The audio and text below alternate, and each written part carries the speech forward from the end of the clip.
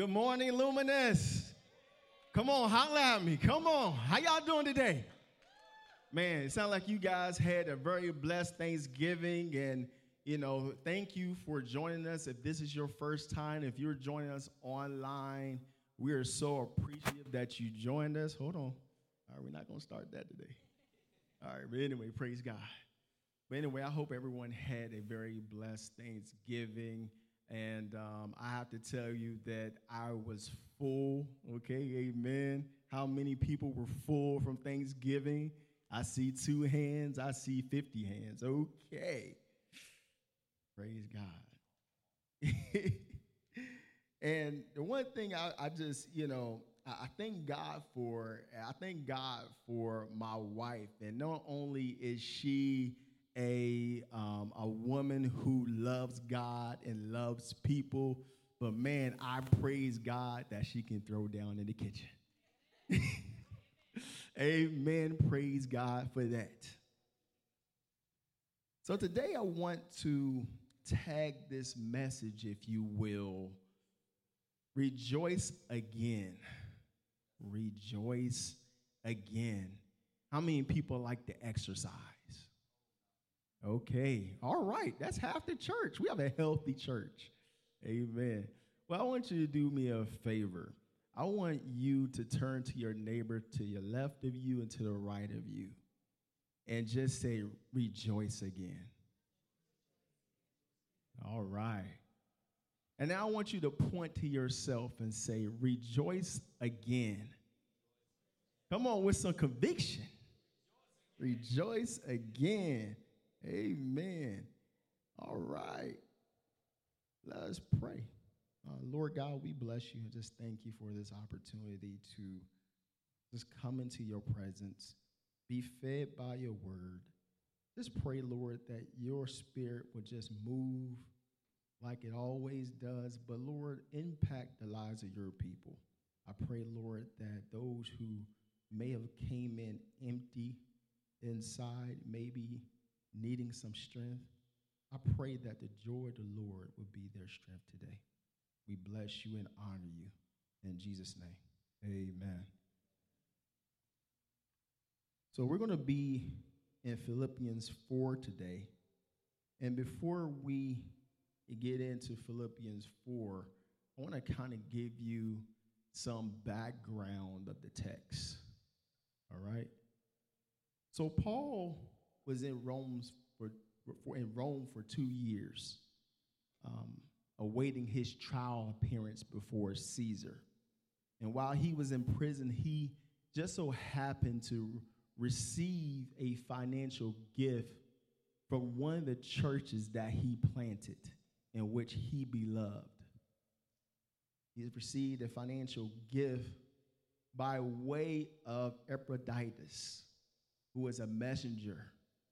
And on the way to delivering this financial gift, he became ill, and he was ill to the point of death. I mean, really ill, like COVID ill, But somehow he was able to make it through. So the financial gift gets to Paul in Rome.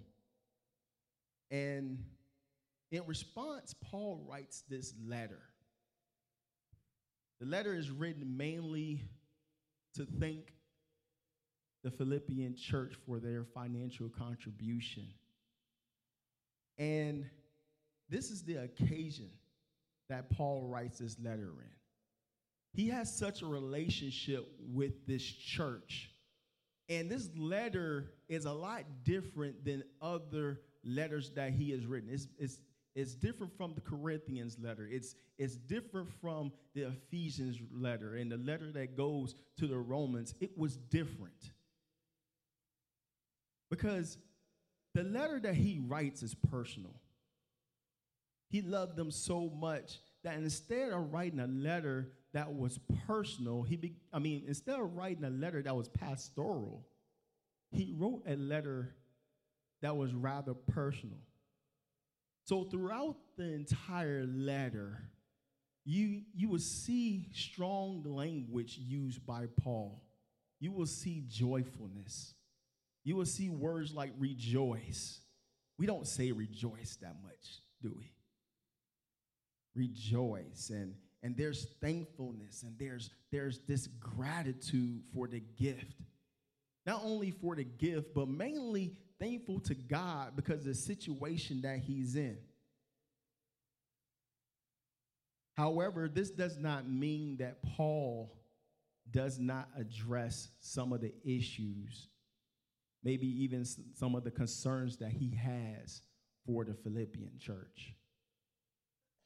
You know, Paul was concerned about persecution from the Roman government.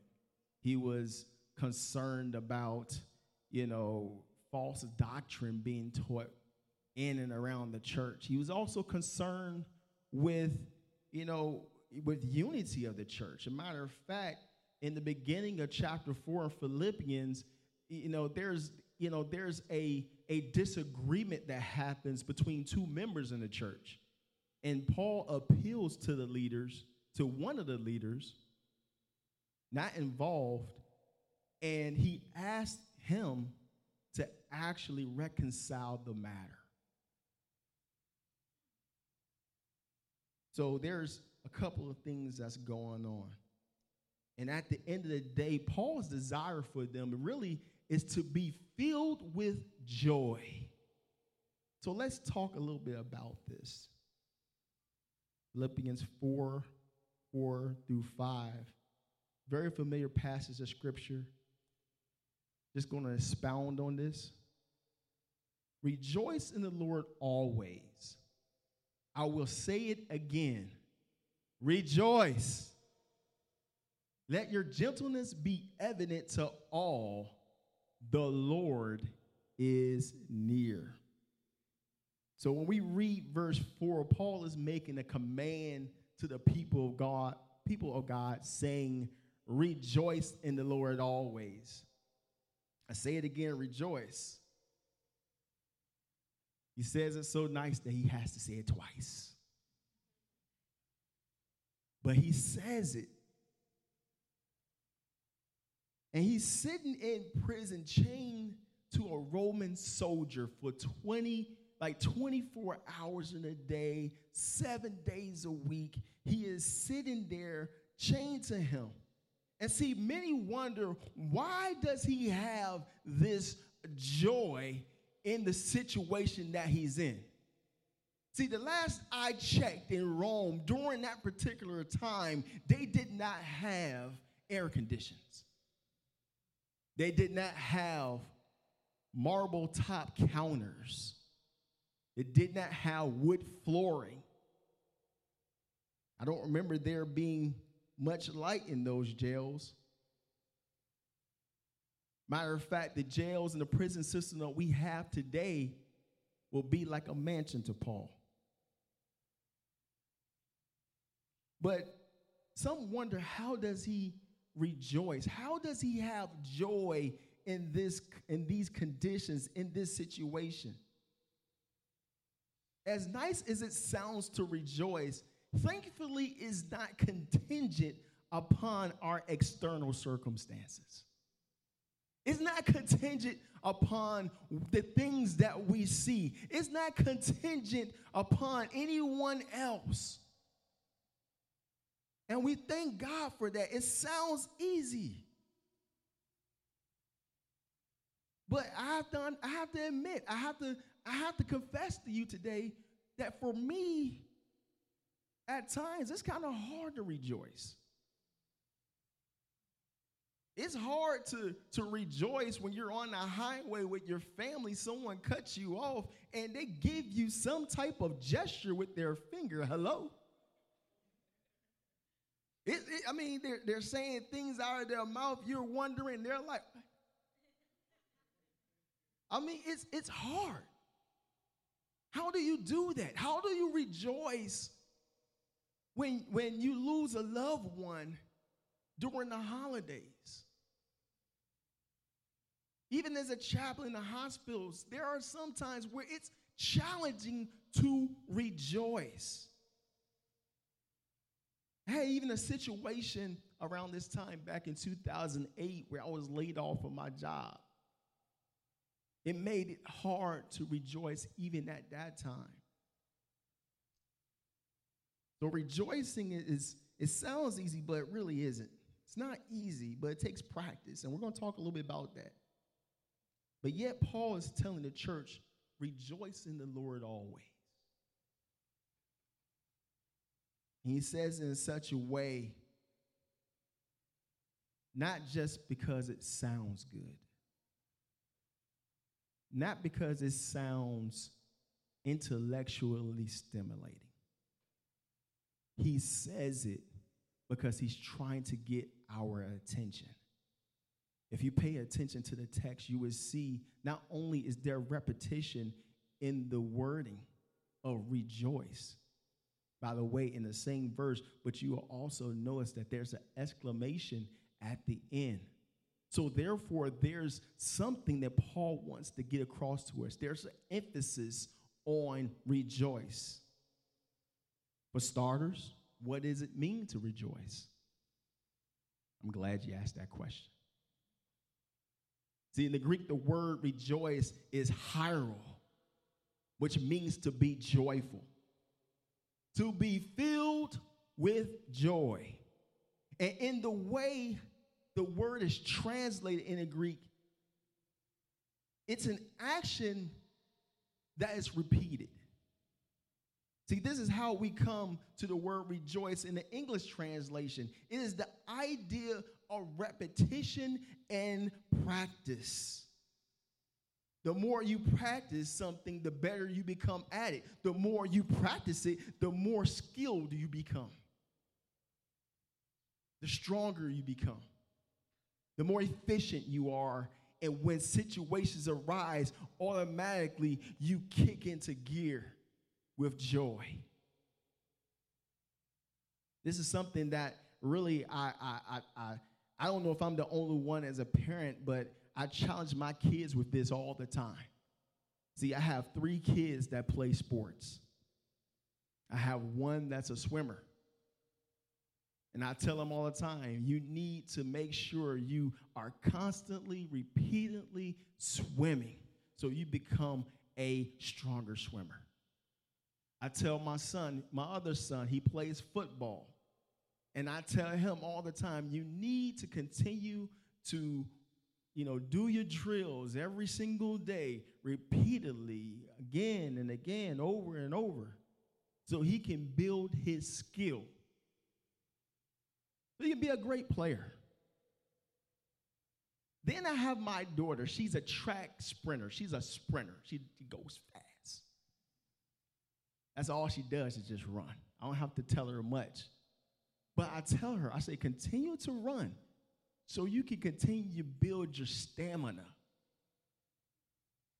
And I think the way I see it is that when we rejoice in the Lord, we are continually building our stamina, aren't we? The more we rejoice, the more we continue to rejoice in our lives, the stronger our faith and our will to persevere when it comes down to joy. Even though it is tested, it's continually being developed. That's what I love about rejoice. So what Paul is telling us to do as a church is practice repeatedly being filled with the joy of the Lord. It's not an idea that we always have to be joyful. And that's what caught me. I thought every single time, I have to be joyful all the time. When I read this text, I felt convicted. I said, my God, I have not been joyful to my wife today. I have not been joyful to those in the hospital. I have not been joyful to those in the church. Maybe I need to walk around and keep a smiling face, laugh, chuckle. And I felt convicted. I thought that I needed to live that way. But that's not what Paul is really trying to tell us. It's not the idea that we can't express emotion. We can't express. God gave us emotions. Therefore, we can express them. But it is the repeated action and practice of being filled with joy. Now that we have somewhat of an understanding of what rejoice means, see, Paul draws our attention also to where joy comes from. When Paul says rejoice in the Lord in verse 4, he is informing us that joy comes ultimately from the Lord. Joy ultimately comes from God. True joy comes from God. As a matter of fact, Paul in Galatians 5:22 tells us that it's actually one of the fruits of the Spirit. So God has this joy for us, and he gives it to us through his Holy Spirit, which dispenses it to us. And we're able to have this joy. For those who are in Christ, God gives us this grace as a gift to us.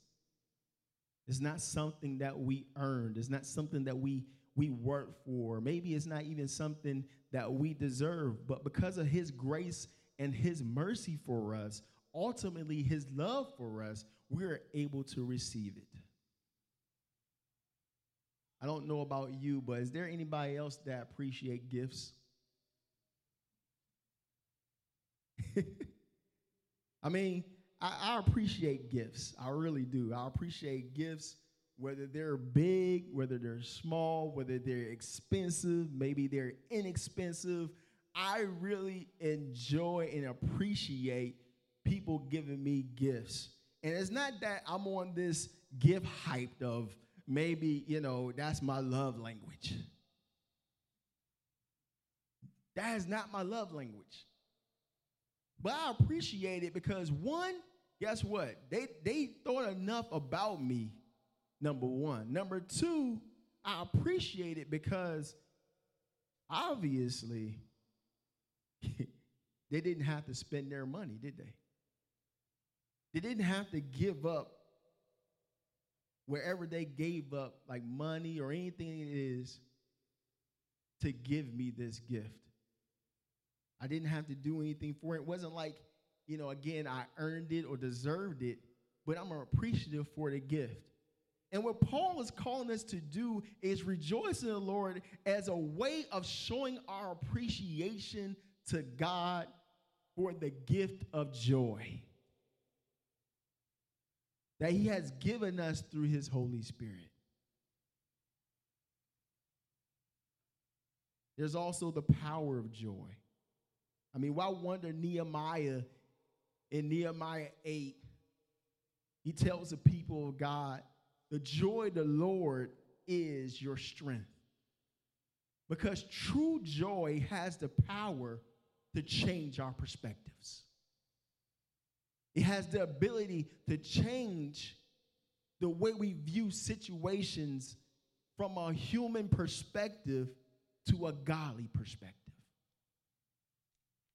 And if joy has the power to change our perspectives, then it also has the power to change our attitudes. It has the power to change the way we feel from a heart of self-centeredness to a heart God-centeredness, where we are thankful and grateful to God. See, we see when we rejoice in the Lord, when we rejoice in Christ, God fills us with this joy, changing our perspectives and our attitudes. The more we practice it, it eventually becomes automatic, and others begin to notice it because joy produces gentleness. Joy produces gentleness. Paul says in verse 5, let your gentleness be evident to all. When it comes down to gentleness, it's not just for particular people. It's for everyone. We're called to exercise that gentleness. In other words, when we are joyful, not only does our attitude change, but the way we treat others does as well. See, a joyful attitude produces gentle conduct. A joyful attitude produces joyful conduct. You can't help the way people are going to react to you. However, you can control your conduct towards another person.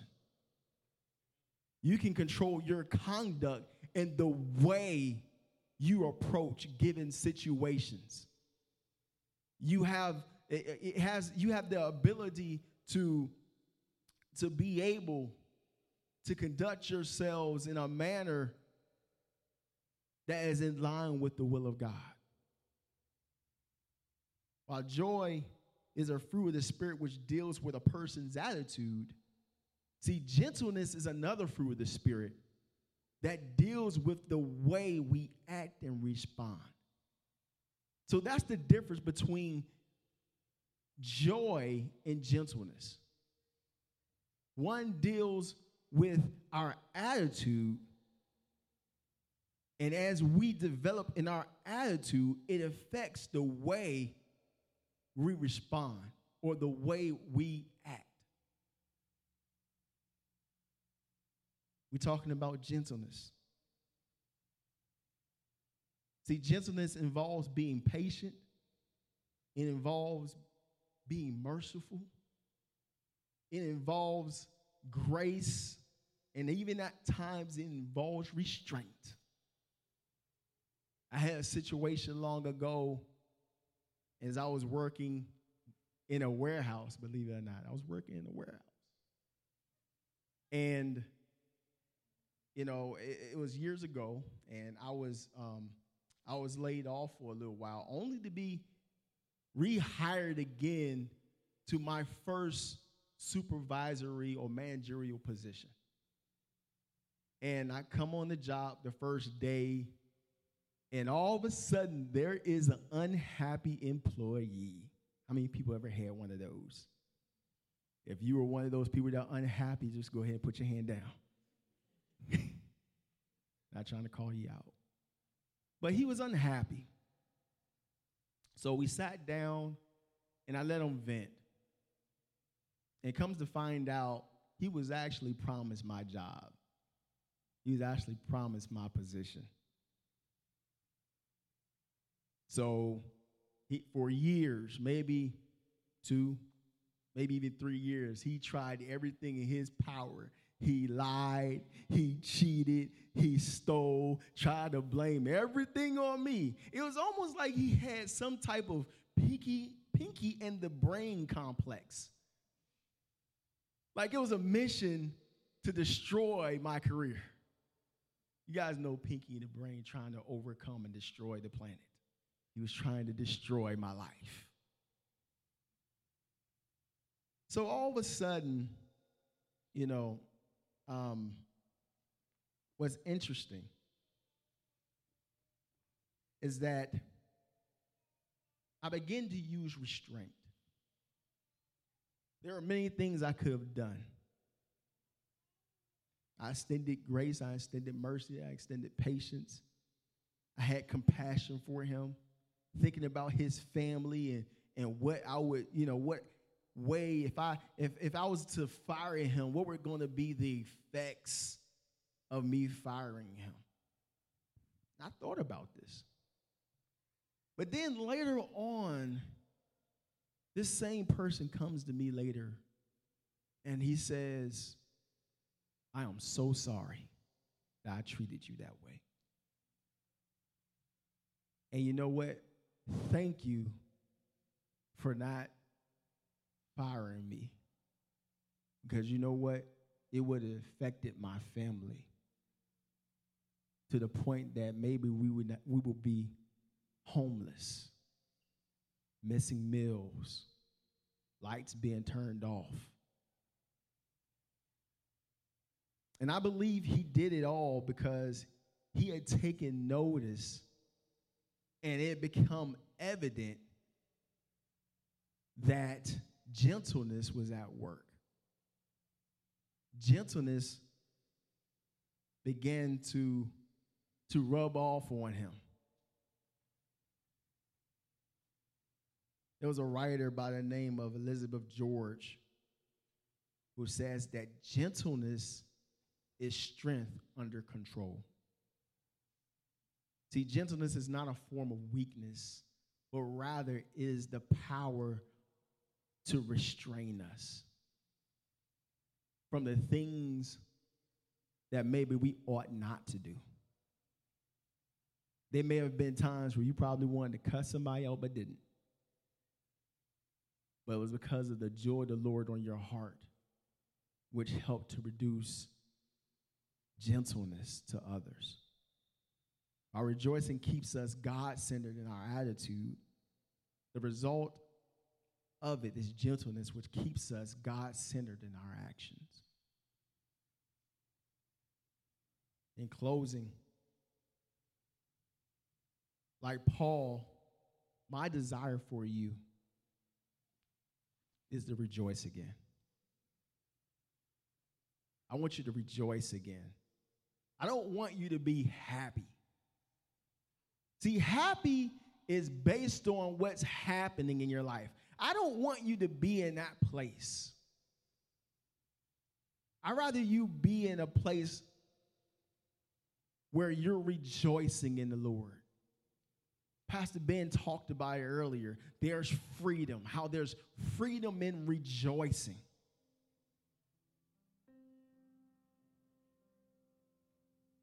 In verse 5, Paul says, the Lord is near.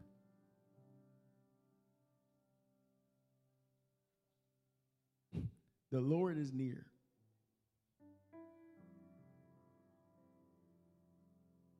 The one thing I want you to know is that while some are correct to look to the word and say, you know what, that's for later on. That's the second coming of Jesus. And actually, they're right. However, I want to submit to you today that Paul is using this word in a different context, in a different light. He uses the word in such a way, it speaks of God's position and place in our lives. In Ephesians 2:17, where Jews were near to God. Gentiles, however, who were far off, were brought near by the blood of Jesus.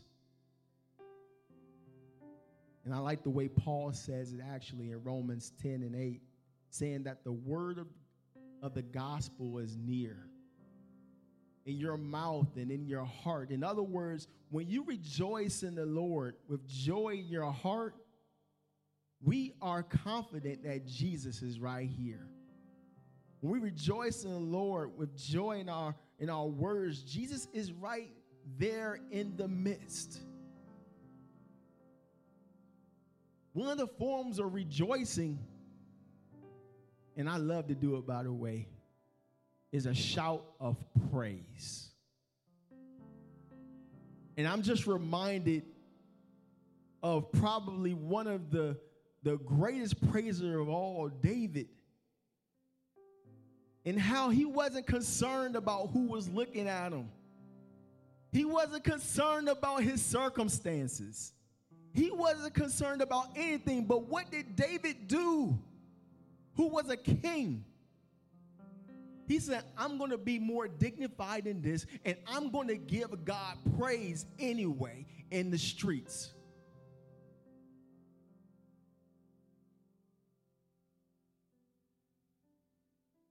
The word says that God inhabits the praises of his people.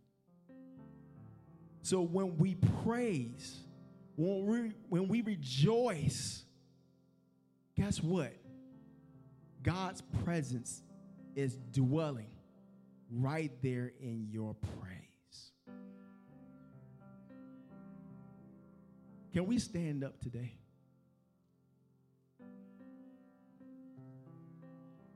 I know you guys are nice and comfortable in their seats. The heat's turned up a little bit, but that's okay.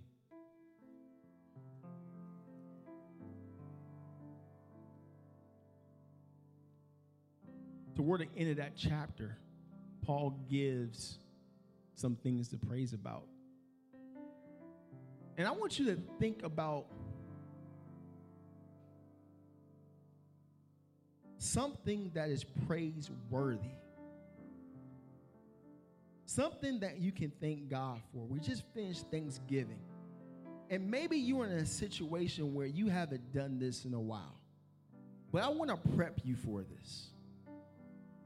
I want to prep you for this. If you have to close your eyes, do so.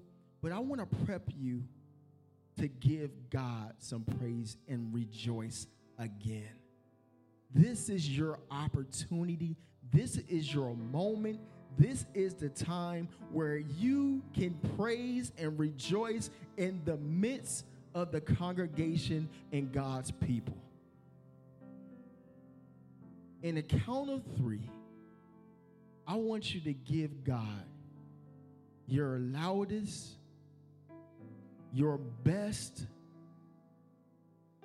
and your craziest praise that you have ever given him. On the count of 3. Ready? 1, 2, 3. Hallelujah. Amen.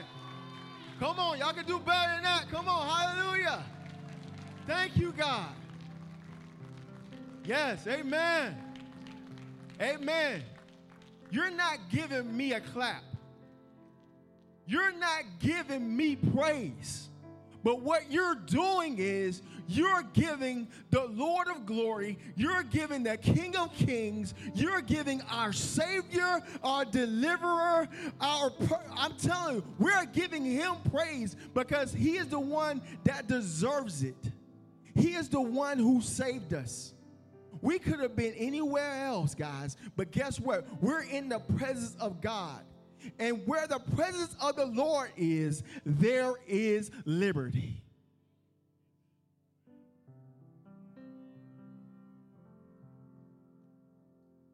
Can we close our eyes? If you are here today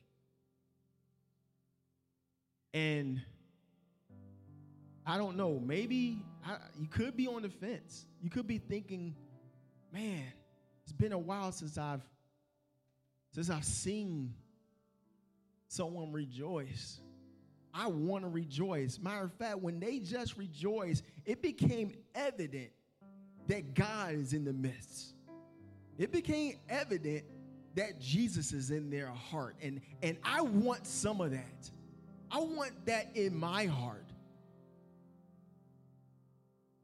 And if we can bow our heads for a second, because I don't want to put you on the spot if that's you.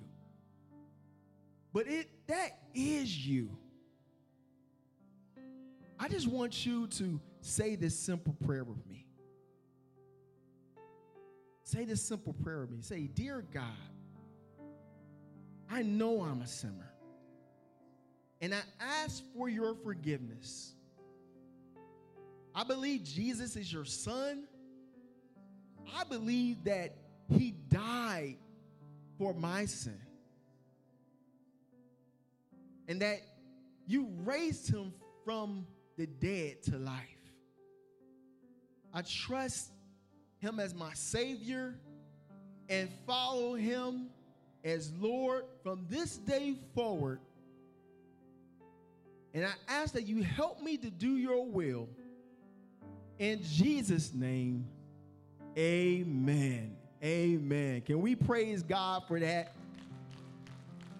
Angels are rejoicing.